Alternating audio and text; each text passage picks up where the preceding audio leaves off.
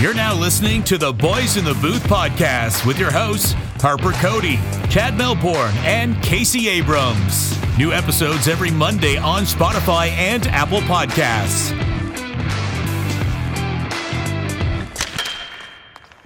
Episode 4 of the podcast. Welcome to it. Cody, Abrams, and Melbourne. Thank you for joining us for another week. Remembrance Day coming up on Thursday. Don't forget, if you haven't gotten a poppy yet, please do so. Yeah, guys, great to be on with you again on this Monday as we're recording. How we doing? Pretty good, Harp. This past weekend, just spent some time in the bush doing a little camping and had absolutely no service. On the way in, we started the hike in the dark because we had to get there after work, and we took one wrong turn and it turned a 3.5 kilometer hike into 10.10 kilometers. And there's absolutely no service out there, and the Devils played on both Friday and Saturday. And on Sunday, I was ready to climb a mountain and then climb the tallest tree on that mountain and hold the phone above my head with some tinfoil to try to find out if they won or lost. Yeah, because you're trying to find out the score of the Leafs game because you're a closeted fan. Case, did you use the gimbal that we purchased for Boys in the Booth at all? Did you get any good videos while you're camping? Well, hiking out in the black wasn't ideal for a gimbal. Yeah.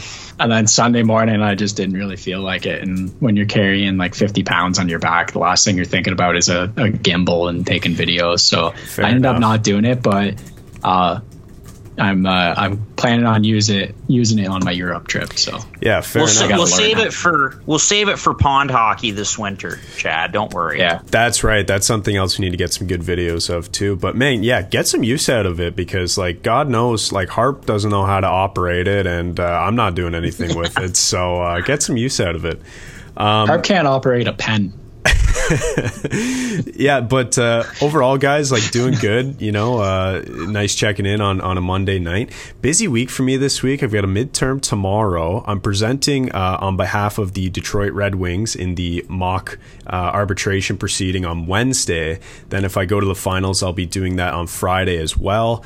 Also on Friday, I have a graded seminar that I have to attend. And then on Saturday, Harper is coming up to visit for the weekend. And we're going to watch some hockey and have some beers and hang out. So that's going to be fun. So overall, busy week, but a lot to look forward to. So yeah, things are good. Yeah, no, great stuff. And I don't know if you saw, but over the weekend, guys, I got asked to do some play-by-play of the Brockville Braves game. They beat Navan 4-1 at the Memorial Center here in Beeville. So probably the first game I've done in close to 2 years, just with COVID and everything not being allowed in the rink. And it was a lot of fun. So anyway, it was a good weekend and looking forward to a good week for sure. Harp, what is is the capacity and everything in the Memorial Center? Is it full or how did that work? Yeah, it's full. Obviously have to show proof of vaccination, but it's all open now, and it was great to be back doing that kind of thing. Is there anywhere before we jump in? Is there anywhere where we can access that? I haven't heard you call a game in a while. I'd like to listen in if it's available. Yeah, well, Whit Profit, who we know, he's great to put highlight videos together, so I can send you guys one. And the problem is, it's you need a hockey TV subscription to watch a lot of these junior games, right? That's kind of the main platform that's used. But yes, there is a highlight video. I posted it on my Facebook page. I will send you guys a link after the episode for sure. Cool. Wonderful. Okay. All right. So episode 104, as we mentioned right off the top, and we've got some stuff to talk about in this one. We'll start off with a little fantasy corner here in a sec. We'll do a little cap or no cap again this week, and then talk about surprising slow starts to the 2021-22 NHL season. So how about a little fantasy corner here, guys? And again, it was another tough week for me. I lost to our good buddy Alan at Mansky, ball to the wall. That's his team name. He beat me by 20. And he's got some good players. He's got a couple of Oilers. I think he's got Nuge and Darnell Nurse. He's got Sam Reinhart and Anthony Duclair, just to name a few. So anyway, he pounded me, and sitting at 1-3 now. And it doesn't get any easier for me this week, guys. I'm up against my brother, Emerson Hatrick Swayze, and he's 3-1. So I need some guys to step up for me offensively. Picked up Jordan Eberle after scoring that hat trick against the Sabres last week. So hopefully he can continue scoring, and we'll see how it goes. But yeah, another rough week for me. So what about you guys? A little fantasy update on your end. I had a huge win last week against Remy. I think his team was in third going into this week, and I beat him pretty good. I had like the second most points in the whole league. Was pretty thrilled about that, and then felt a little bad because Chad beat me in total points that week. But then I felt good again because Chad's put about 70 hours into the fantasy app, and I've put about like 2.5 in. So that made me feel pretty good. Couple just absolutely disgusting pickups by me that have been paying off just unbelievably. One of them, Kevin Shattenkirk, was just sitting in free agents like 2 weeks ago. I was like, I'll pick up Kevin Shattenkirk as like my 5th defenseman. Boom, leads the league in points by a defenseman. Okay, that's fun. Okay, I kind of need like a utility player, a guy who could play center and a guy who could play wing. I'll take a chance on Duchesne.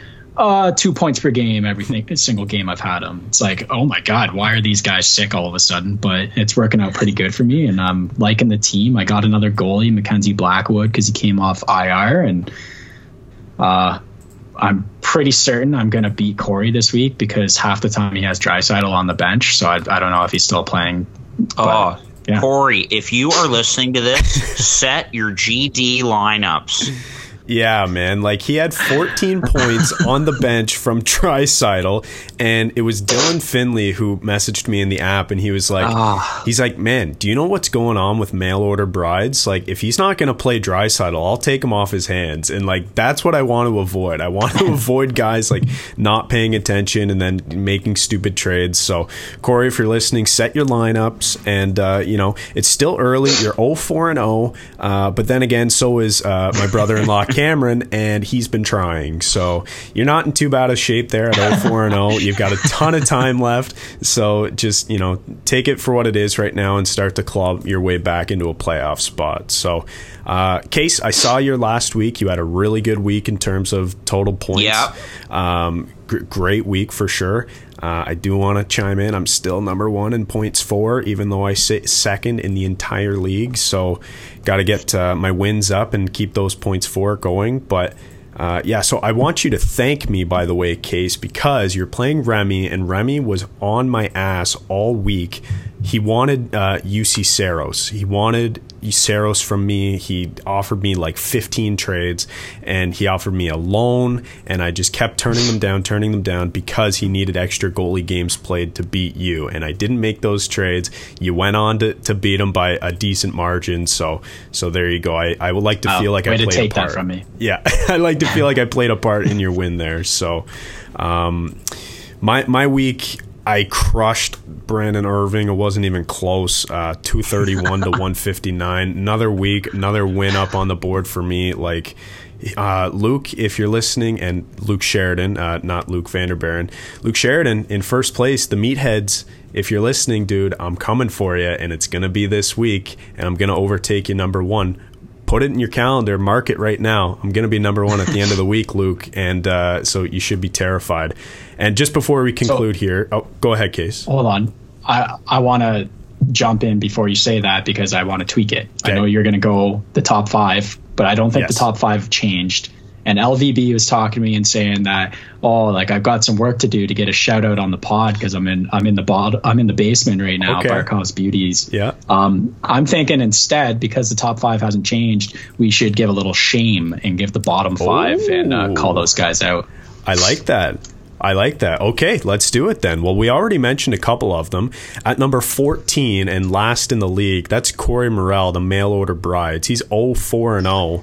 Set your lineup. Just getting dummied with Draisaitl on the bench, getting 14 points a night. Second last place is Cameron Murray. Don't think he's too worried. He's having a baby in a week. He's extremely excited for that. Fantasy is at the back of his mind, but Cameron, come on, dude. In third last place, we've got Brandon Irving with the Hornytown OnlyFans, 0-4-0 as well. So 3 teams 0-4-0, just getting pumped every week. I will say, though, that Brandon at least has a decently high total points for at 594. For reference, Cameron and Corey are both in the 400s, so they're not even sniffing it. Fourth last in the league, Casey already mentioned him here. That's Barkov's Beauties, and that's LVB, Luke Vanderbeeren. So got some work to do there. And at fifth last in the league, we've got the 2021 Pepsi Cup scoring champion, and that's our very own Harper Cody at fifth last in the league at 1-3-0. So, Case, I like that. Throw a little bit of shame instead of doing the top 5. So maybe we can alternate week to week. We'll do that. Yeah, Luke's blaming it all on Winnipeg, by the way. All the COVID and injuries there. He's got Scheifele and Wheeler, and that's just been killing him. And then, like, Barkov's been missing a couple games, and he's got a few injuries, like, none of them on IR. So you can't drop these guys. Same as Rupe Hintz. It's like you can't drop them. Yeah. But, like, I mean, I offered him a trade today for Blake Wheeler, and he declined. So, I mean, if you really want Wheeler gone, you want to do something about it, just take my trade. That's all I gotta say. Shout out to the guys in the basement, including myself. So need a big week here against my brother, and that starts tonight with the Sabres and the Capitals. Okay, cap or no cap, Harp? Yep, let's move on. All right, so that is Fantasy Corner for this week. Good stuff. We'll move on to cap or no cap now, and got to start with this one. So the Jack Eichel trade is a win for both the Vegas Golden Knights and the Buffalo Sabres. Cap or no cap, Case? I know it's in your contract, but just let's get an answer from you on this one. Yeah, I'm going to have to tell my lawyer here, earmuffs. Just throw them on for a sec. I'll give a wave at the camera when you're ready to listen again. I'm going to say no cap. This is a win. Buffalo probably could have got a little more in return if they played a little more of a waiting game, but there's no more time. They had to do it now, and the grievance was going to be filed, and it was kind of weighing on the team, and there's so much in the media that he just had to go, and it's good to get at least something from them. Two serviceable players. Tuck's a great player in the kind of the middle of your lineup there, and Krebs has a high ceiling, and a couple picks out of that. Like, it could be worse. It definitely got overshadowed by the leaked Calgary trade that could have happened. Yeah. And then Vegas. I mean, you talk about their top line once everyone's off IR, that's going to be absolutely filthy there. And they've got that center. That's always what we've talked about in Vegas, is they need a center. They need like a true number one center. There's a few guys that can fill in pretty well there, but there's no number one center on that team. And they got it. And that Pacioretty, Eichel, and Stone line is going to be filthy. For sure. Yeah, Chad? It really is. And The Athletic actually did their top 10 lines ranking, and I believe they're top 5. I'd have to check again, but just based on, I think it's the GAR model that they were using, games above replacement. So there's that. So it will definitely be good, and I can't wait to see it when everybody's healthy, because that's been the story of the Vegas Golden Knights, is they're just not healthy. So they're going to be scary when they are. I'm going to go ahead and say no cap. I'm going to agree with Case here that it was a win for both sides. We talked about last week, the fact that Vegas were the front runners, and it was brought up in cap or no cap. And Harp, you were kind of spot on with asking that question and assuming that he would be traded in about a week or so to the Vegas Golden Knights. So I wanted to shout that out. Thank you. But we brought it up last week, and we were talking about how Vegas were the front runners, but they didn't want to part ways with Peyton Krebs. And I said in that segment, that's for me, if they're not willing to part ways with Peyton Krebs, it's a non-starter. I don't understand how they were the front runners, especially because then we saw the supposed leaked trade with Calgary that involved Matthew Tkachuk, which, by the way, ended up being fake and poor Kevin Weeks, like he took a huge hit to his credibility after leaking that, which, I mean, it happens, right? Like if you're a reporter and you get this information, like that's your job, it's to report it. And so he did, but we believe that he got that information from the Sabres, which was false, to kind of stir the pot and make this whole thing go faster. At least that's the theory, but he took a bit of a hit to his credibility. But anyways, back to Krebs. The whole point was that it was like, if he's not included, why are you even talking to them? But then he was, and I was so happy to see that he was. I think Buffalo got, honestly, more than I was expecting them to get, given like the talks surrounding it. And I'm glad that, you know, the deal's finally done. I think it's definitely a win for both sides. Yeah, for sure. It's, you know, just to jump in, it's a win for everybody involved. I mean, this is a divorce that needed to happen. They were out of time. And that's why I asked the question last week, guys, you know, will, cap or no cap, will we see this happen this week? Because if it didn't and Eichel talked, because that was going to be the day, no matter what, if he was still a Sabre or not, that he was going to decide to talk to Elliot Friedman, the interview that I think we've all seen, most have seen by now, you know, that conversation would have gone differently, I think. So it was really ugly. It needed to end. And yeah, I think it's a win for both sides. You know, there's a lot of people out there who will say, oh, Vegas won this trade and all of that. Like, you know, sure, they got the best player in the deal. Absolutely. And that's Jack Eichel. But it's a win for both sides that the Sabres get those assets. They get the guy they wanted in Krebs. They get Alex Tuch, who is a upstate New York guy, right? He grew up watching the Sabres and was really excited to come to Buffalo and be a part of the solution. So I think that was a big part of it too. And then they get the first and the second. So, you know, a lot of talk about how it's got to be like those four pieces that add up to first round picks each. Well, they ended up settling for 3, and then they got the second. So you know what? I think it's a good return for the Sabres given the situation, and for Vegas too, who got Eichel and a third-round pick. So good for both sides.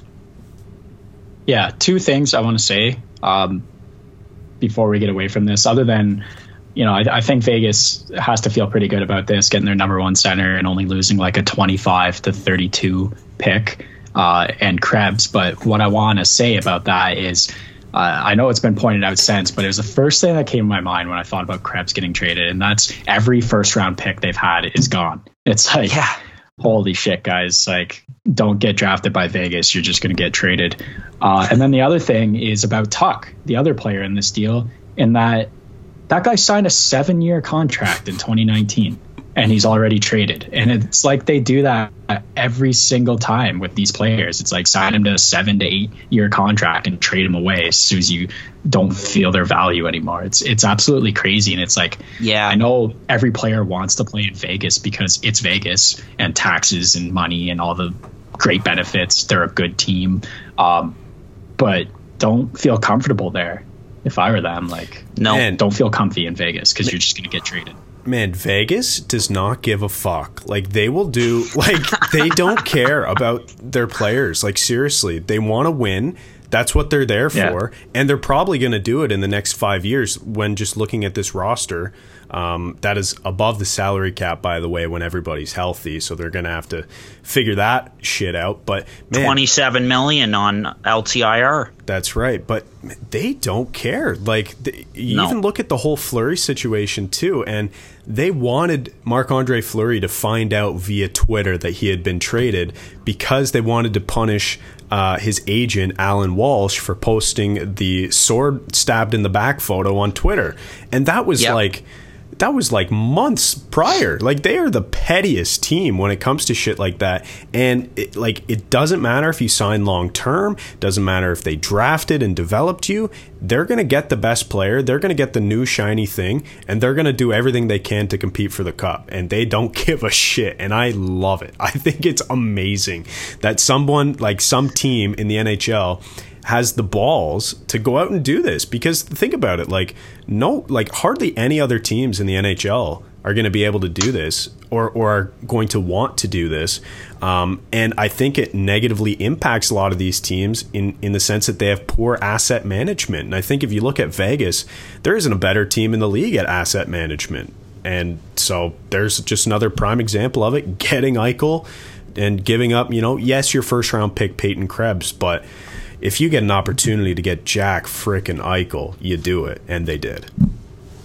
Yeah, crazy. And just quickly before we move on, it's so Vegas. It's right on with that whole brand and everything that if there's anytime there's a big name player involved, they're going to try and go and get them. They got Mark Stone, they got Pietrangelo, and now they got Jack Eichel. It fits perfectly. And another good point, Case, you brought it up just about the first round picks, Nick Suzuki, Cody Glass, Brandstrom, now Peyton Krebs, 4 that they've let go of.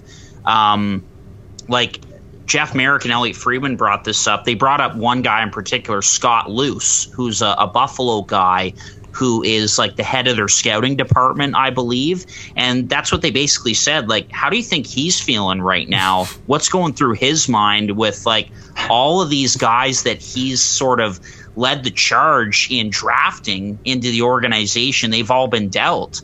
And so Elliot's point to that when Jeff asked the question was just sort of congratulations, you took Peyton Krebs, 17th overall, you turned him into Jack Eichel. So, but I wanted to say that Case, because it was, I'm glad you brought up the picks. And Alex Tuch, 2 years into a 7-year contract. We saw the same thing with Nate Schmidt, and I think we're just going to see it more from the Golden Knights. I think I'm so on board with what Elliot said there. It's that's only praise for him.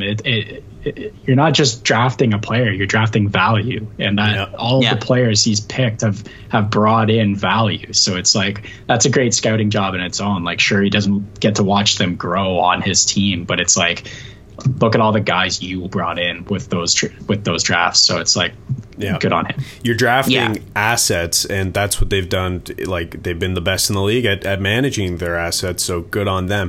Final point before we move on, because I know we're going a bit long here on this whole Jack Eichel cap or no cap. But think about this team now, Vegas, again, when everybody's healthy. The sheer number of former captains on this team is something else.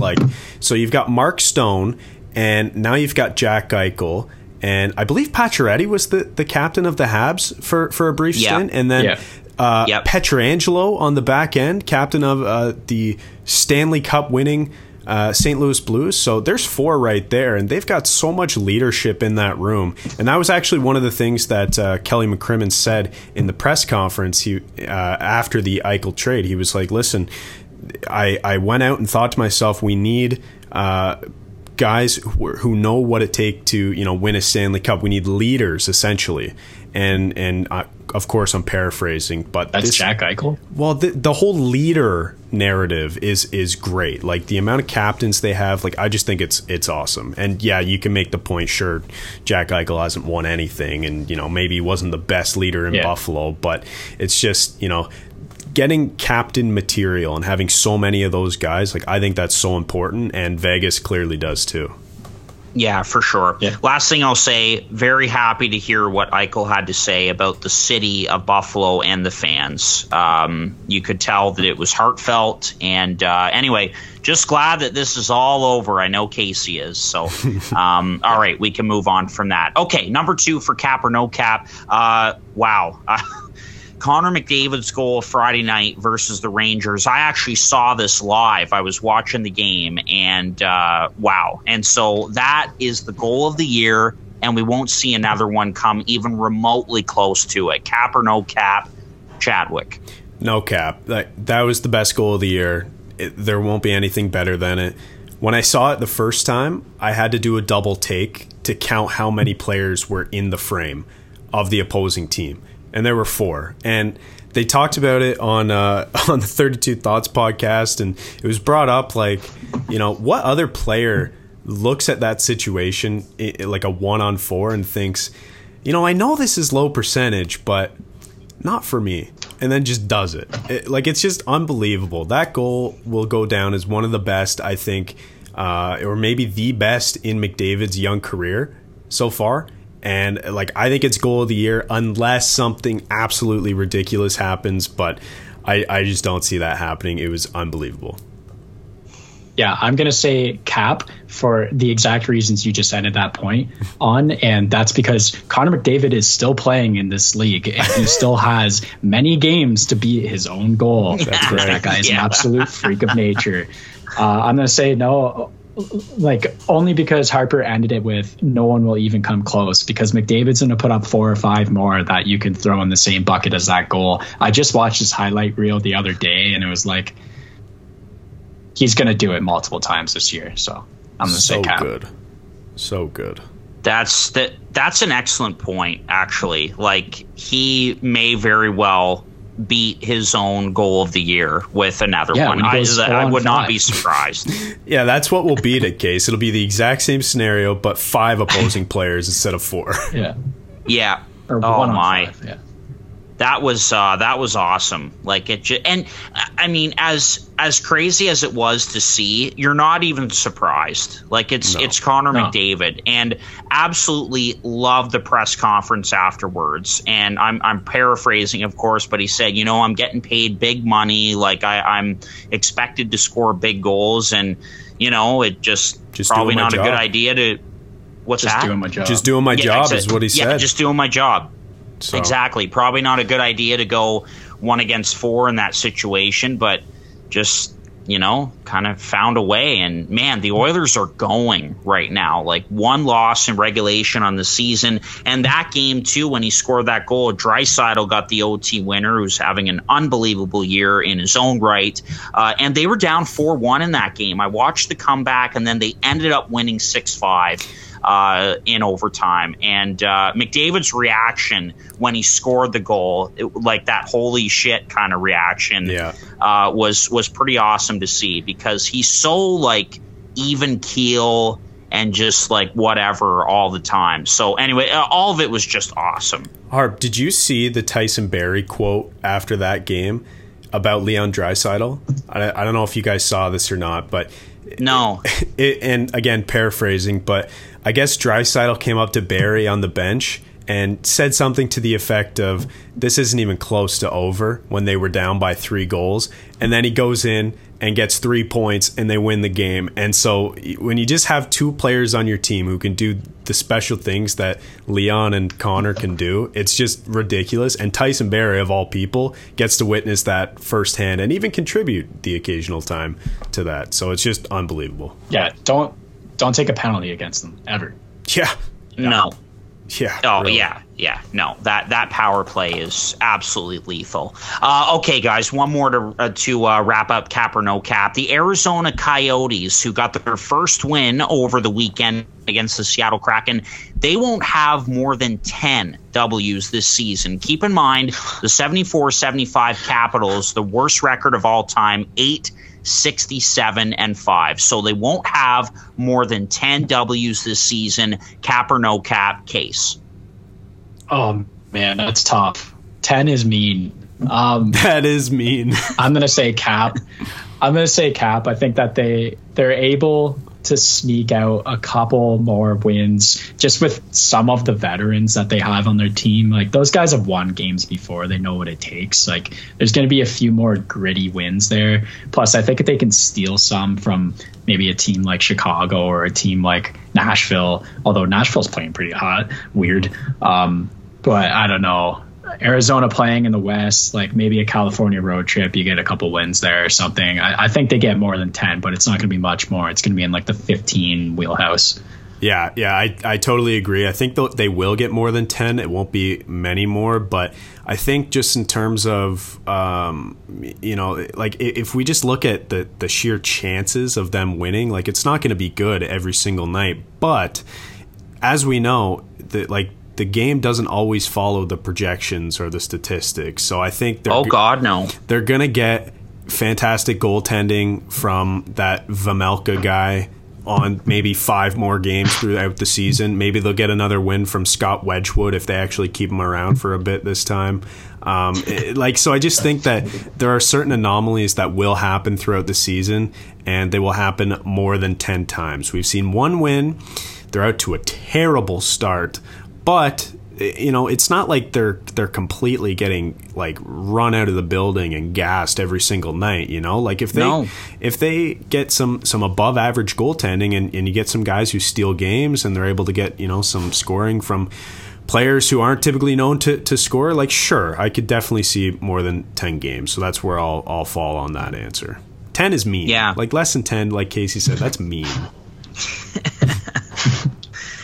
Yeah, again, the 74-75 Capitals, 8 wins that year. So anyway, but yeah, I mean, the Yotes, like Vejmelka has played great. And yes, Wedgwood, what a stat line that is. He did the same thing for them in 2017-18 when they picked him up off waivers. So that is great. But yes, again, to your point, Chad, or sorry, Case, go ahead. Oh, just quickly on Vejmelka, like the fact that you're 0-7-1 but have a .913 save percentage, it's like, come on. Yeah. He's played really well. And, with Arizona, like a lot of games recently, I think the game they lost 3-0 to Washington a couple of weeks ago, like it was scoreless going into that third period. And Arizona was outworking the Capitals at times, but they have no finishers on this team. Yeah. So I was watching. Talk about sorry, Case, go ahead. You get to talk about get some good goaltending and this Vejmelka guy. The only win they've had this year, he let in the first 2 shots and they switched to Wedgwood and then they won the game. It's just so that's exactly what you mean as it doesn't go like to the formula of the sport. It's complete chaos in this league. You can make all the projections you want. They tend to work better in basketball, in soccer, in golf, like whatever. In hockey, like things just happen sometimes that nobody has any idea why and nobody can predict. So, like, I think 10 wins is something that they'll do. Vejmelka, he's deserved probably 3 or 4 wins from how he's played. And what I was going to say earlier, Case, before I interrupted you there, was that, Harp, I was watching that game between Arizona and the Capitals. And I remember texting the chat being like, who the hell, like, who is this guy? Who is Vejmelka? Like, he put up probably 4 or 5 like 10 bell saves up into like between the first 2 periods, and I was like, this guy's gonna steal a game. So like that's what happens when you have a team that is tanking. You get some unexpected performances from guys who, well, by definition, like who you didn't expect to do that, and then you kind of see what you have in them. So I'm glad that Vejmelka is getting a bit of a long leash here, I suppose you can call it, because it's he's a guy who deserves to play. He's proven how good he is this year so far. Yep, for sure. And again, love those uniforms on the Coyotes. They are awesome. Okay, that's good for cap or no cap, but we'll keep moving along here and talk about some surprising slow starts to the 2021-22 NHL season. So again, this could be a team, a player, whatever, and we'll go into that now. So Casey, let's go back to you. Let's get your surprising slow start to the season. Yeah, I don't know if this just says something to the league that we love here or what it is, but I actually had a harder time finding slow starts than I did finding hot starts. And then I would say that's a great thing. I started looking at some of the slow starts when it comes to teams, and it's like you can't really blame them too bad when it comes to injuries and COVID and like everything that's happening to teams like Pittsburgh, for example, or Vegas is like 5-5, but their whole team is hurt. And it's like, what do you really want to see happen there? I don't know. It's tough. I did kind of settle on one team, and I'll be pretty quick here because I don't have too much to say. Like, I'm almost certain this team's going to bounce back. I did have them ranked pretty high. I expect them to come top 5 in this league.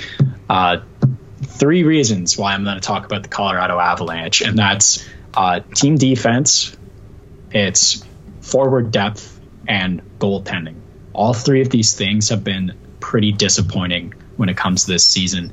Right now, they're 29th in goals against average. This is a team that when you look at their D-core, you think it's probably the best in the league. While it really hasn't worked out for them so far. And I don't know, you can just tell in the amount of goals they're allowing. And that also ties into my second point of Darcy Kuemper, who has, that was a big trade. They put a lot of assets into this guy. They flipped Grubauer out and traded for Kuemper, and he's been sort of disappointing in this season so far, in my opinion. And then the last point before I pass it over to you guys, I'm not touching too much on these, but the last point is forward depth. There's been a couple injuries up front that has caused some other guys to come in to the lineup and try to make their mark here, but it just hasn't worked out. And that's kind of scary for this team because you need depth when it comes to the playoffs. You can't just rely on your 12 guys because guys are going to get hurt. And there's some guys that have stepped in and it's just not worked out. There's a couple former Devils that not really doing much, and Stefan Matteau, when that guy's in your lineup, I don't know if you're a top team anymore. Maltsev, Kaut hasn't really been the guy we want him to be. There's Jason Megna is slotting into the lineup. He couldn't crack He's an AHL guy. Exactly. There's so many AHLers on this team right now. I think the whole bottom line is pretty AHL-y other than Darren Helm, but his prime was 7 years ago. And then there's Sampu Rantna. And it's there's just the depth just isn't there. The top guys have been going on this team as they normally are. Landeskog and McKinnon and Rantanen when he's healthy, Makar, all the guys are clicking except for all the depth around them. So this team's kind of struggling right now. But like I said, they start to get healthy. They start to go on a roll. I have no doubt that this team's going to be a playoff team. But I'm starting to get scared for what's going to happen to them in the playoffs when I see this team's depth. Mm-hmm.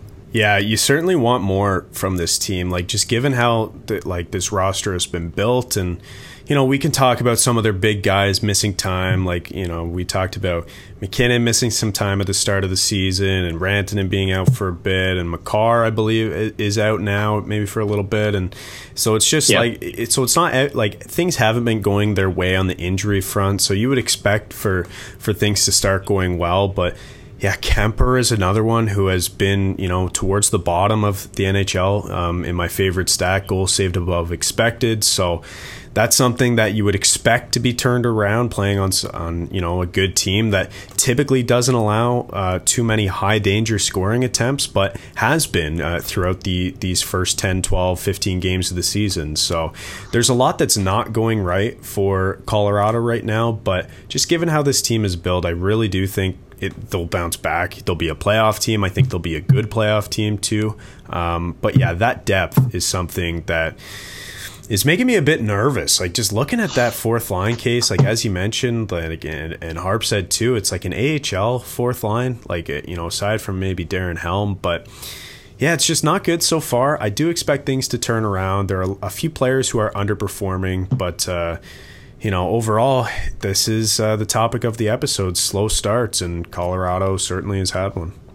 Yeah, no, good pick, Case. And, again, long term, not too worried about Colorado. They're still going to be a playoff team, I think. They will get their act together here. They've had some injuries and stuff. But, yeah, I just, it's like Tampa Bay, right? You look at a team like that, and Colorado is certainly a Stanley Cup contender, I think, and you're wanting your young players on entry level deals, cheap deals, to come in and contribute into the lineup to that depth, and they're just not getting it right now from guys like Kaut. We haven't really seen a guy like Shane Bowers either in the lineup, and Logan O'Connor, just to name a few. And I was surprised they didn't really add very much depth in the offseason to their forward group, and we're seeing that now. Darren Helm, okay, but he's a fourth-line center at best, not getting any younger.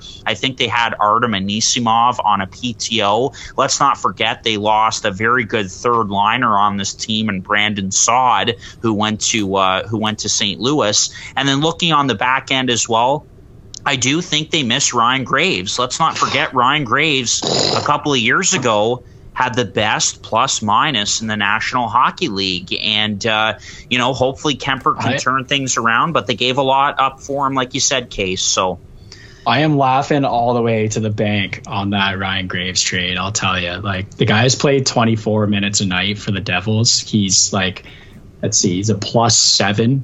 He's got a goal and 4 assists in 10 games. Like, what more can you ask from a defensive defenseman who's paired up with Dougie Hamilton? It's like, that's like the best top pair right now the Devils have seen in 10 years. So that guy is such a necessary player for a team, because how many teams have we seen where like they have a stud offensive defenseman that plays one side, and then on the other side they just play with a guy who can defend, and sometimes they make league minimum even. Like I'm looking at, like the Tampa Bay Lightning, Victor Hedman, and then they've got him playing with, Jan Ruta half the time. So it's like, or Zach Bogosian the year prior. So there are a lot of these pairings in the NHL that happen, and Ryan Graves fits that bill of a guy who can defend and knows how to play with a top end player, but he's just like straight up better than a lot of other pairings that we've seen, and he's able to do it consistently in the top 4. And so definitely they're missing that player. To be fair to the team, they were going to lose him in the Seattle expansion draft. Seattle would 100% have taken him. So it is what it is. Like, they got some value for him. I do appreciate that asset management, but they're definitely missing him there on the back end. That's for sure. Yeah. And again, with the forward group, they lost Donskoy as well, and I don't think that's insignificant when it comes to their depth in the bottom 6. So he's another guy as well. So we'll wait and see. Not too concerned, but if they keep kind of just treading along here like they have been, then we can start to get concerned. So definitely a slow start for them. Yeah. So in The Athletic, I read last week when the sky was falling in Toronto, like, of course, there were a ton of articles about, what's happening to this team, why they start below 500. Well, Colorado and Vegas and Toronto all started below 500. I think this was about 8 games into the season that I read this article. And those 3 teams actually were projected by the Athletics model to be 1, 2, and 3 in total points for in the NHL, and they all started below 500. So again, that's just another point in saying, like, the statistics, the projections, like, they're fine. They give you a good idea of what's going to happen, but it doesn't always paint the entire picture, and the NHL does crazy things. So yes, Colorado is still one of the best teams in the league. Yes, they did have a slow start. Those two things can coexist and be said in the same sentence. Yes, that's for sure. Okay, Chadwick, your slow start to this season. The Montreal Canadiens, and I've been waiting to talk about this team for the longest time. Personally, it's not shocking to me that they finished, or that they've played 13 games and they've only won 3 of them so far this year, because they finished 18th in the regular season last year.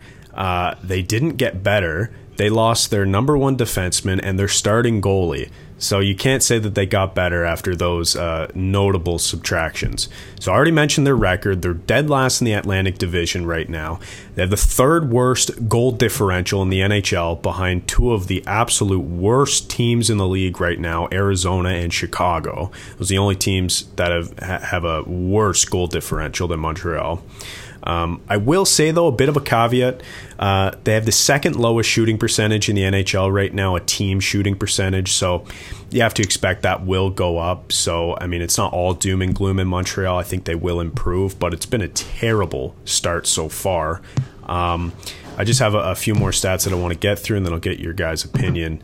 They only have one line that has controlled the majority of expected goals this season, and it's not even their top line. It's Drouin, Dvorak, and Anderson, and they've controlled 52.1% of the expected goals, so barely over half.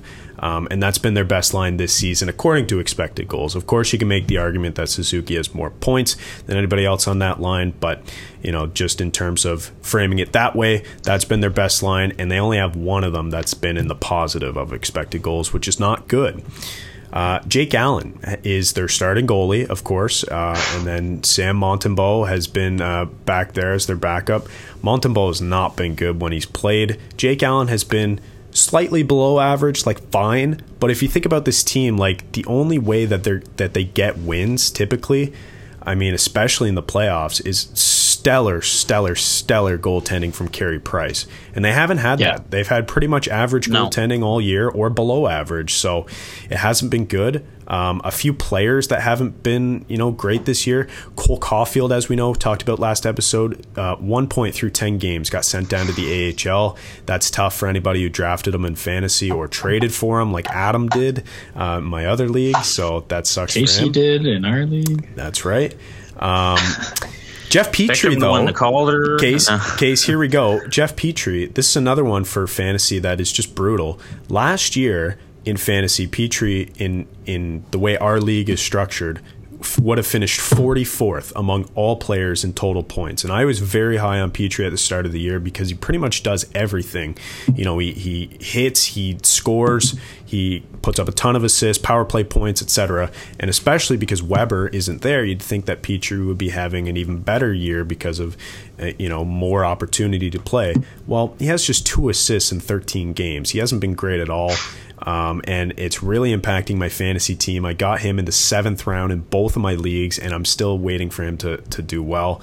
In terms of playoff odds, that's something that we talked about, and something I could have predicted or did predict at the start of the season, that the Montreal Canadiens would not make the playoffs.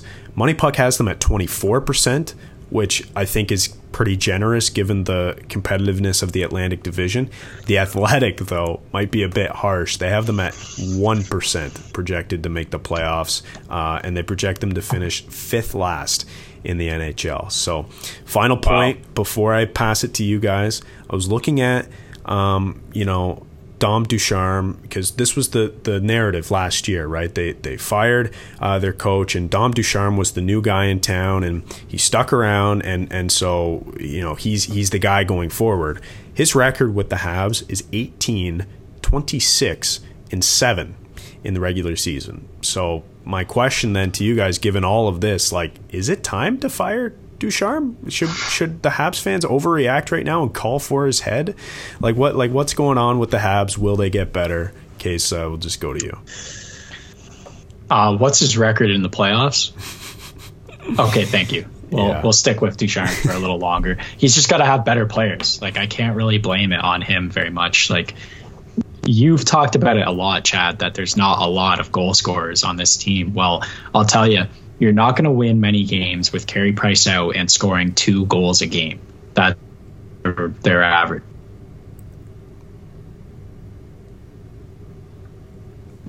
There's a lot of problems there, and they really need some guys to start clicking. And like you said, Caulfield is the main contributor to that. We really need him to come back and score some goals for this team badly. So I really don't have much else to say. After all these great stats you brought up, this team has looked like absolute hot garbage, and it's another tip to the cap at the randomness of the NHL and everything that happens in this league, because this team went to the Stanley Cup Finals last year, and now they're going to be in the bottom 5 at this rate. I would say that I didn't gather all these stats and pick this slow start to talk about because I didn't want to roast the Habs or whatever, but I definitely did. And I wanted to bury them because I'm sick of hearing it. So, for example, Adam, we're texting the other day, and he sends me shit about the Leafs all the time. Fair enough, they beat them in the playoffs. That was so stupid, I can't believe it happened. But Adam sends me shit all the time, and he talks about how the Habs should be better. They should be a better team. They should be scoring more goals. And I just think, this roster is constructed so poorly in my mind. Having to rely on elite goaltending is not, a recipe for success. So I wanted to bring all of these out, just if Adam is listening, just to say, I don't think this team should be much better than they are. I think they should be a bit better.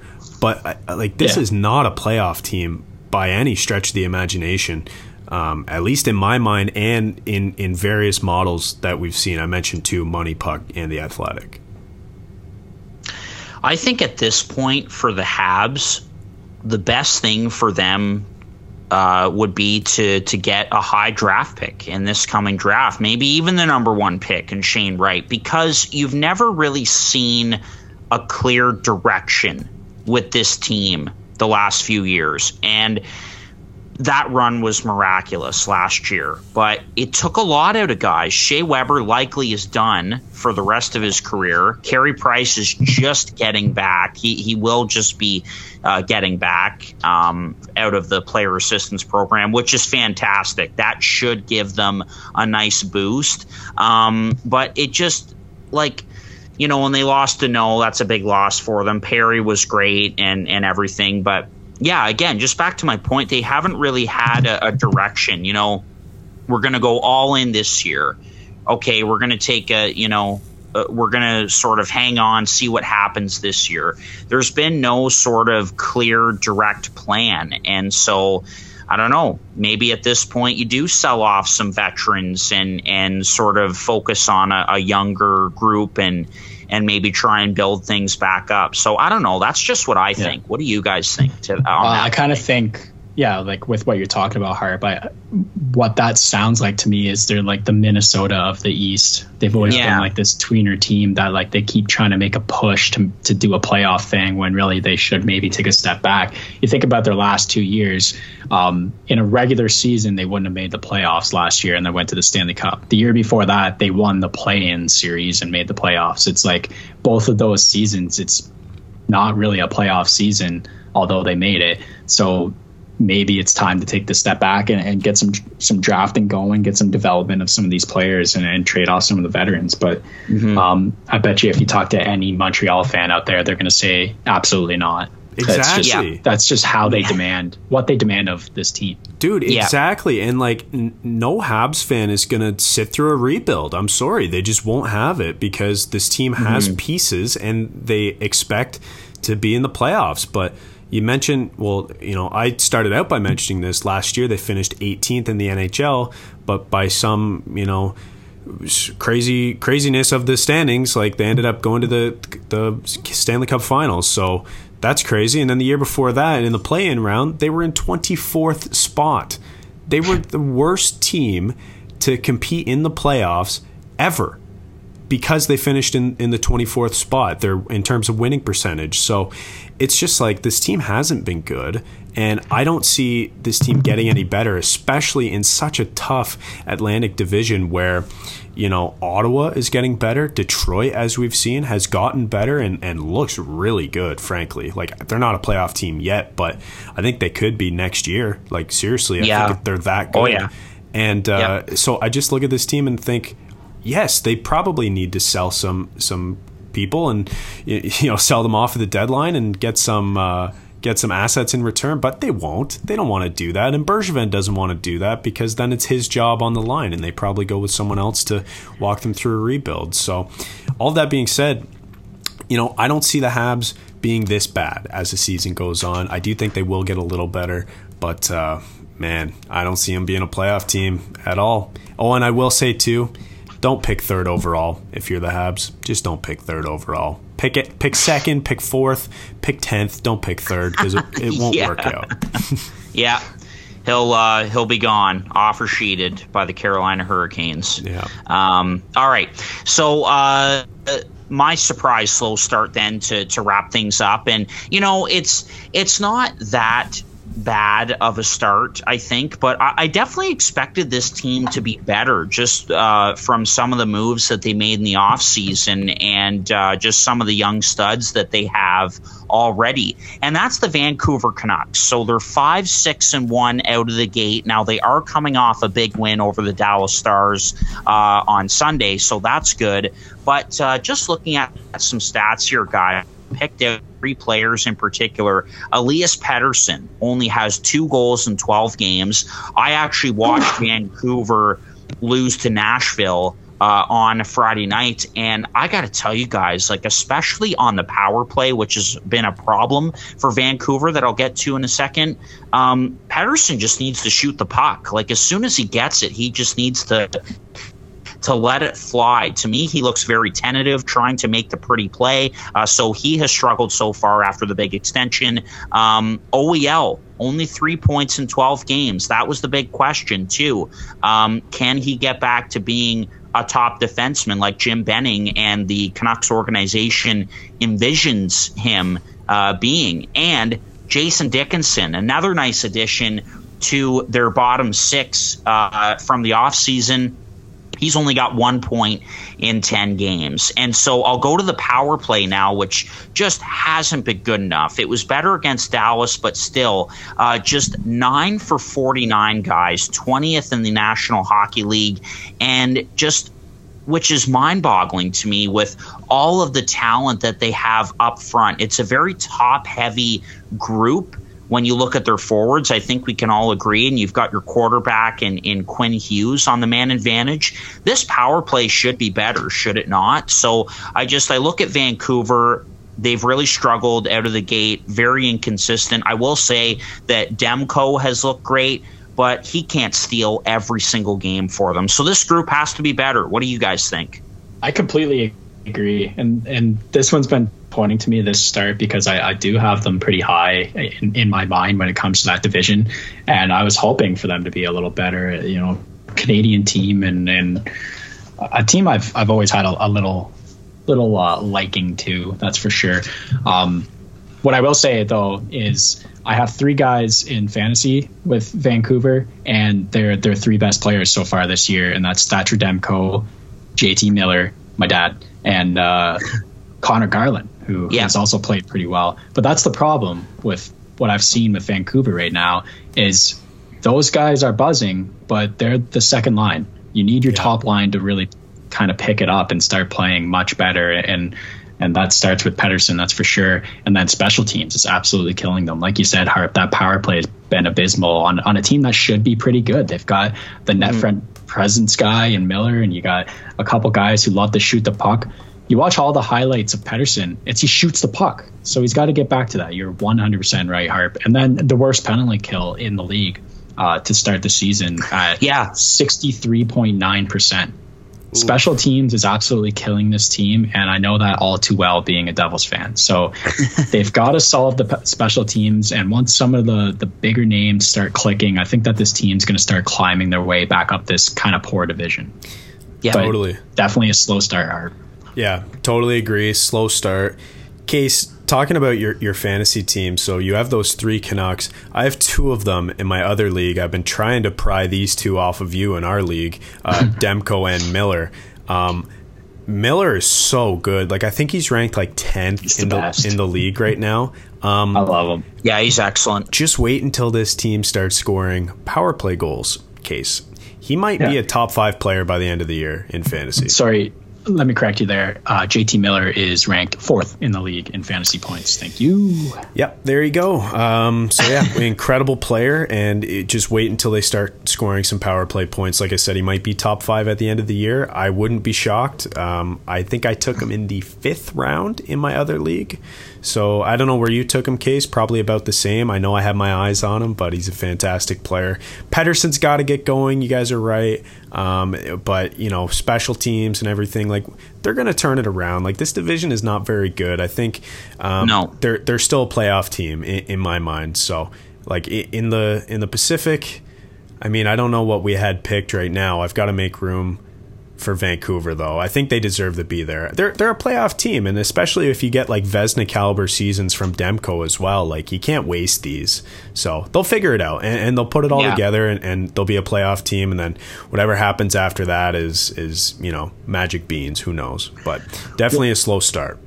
One more thing to note about the Canucks too, Travis Hamonic has returned. So I don't think that's insignificant, and I think it's going to take the load off of guys like Tucker Poolman and some others on that back end. So he should help them out a little bit.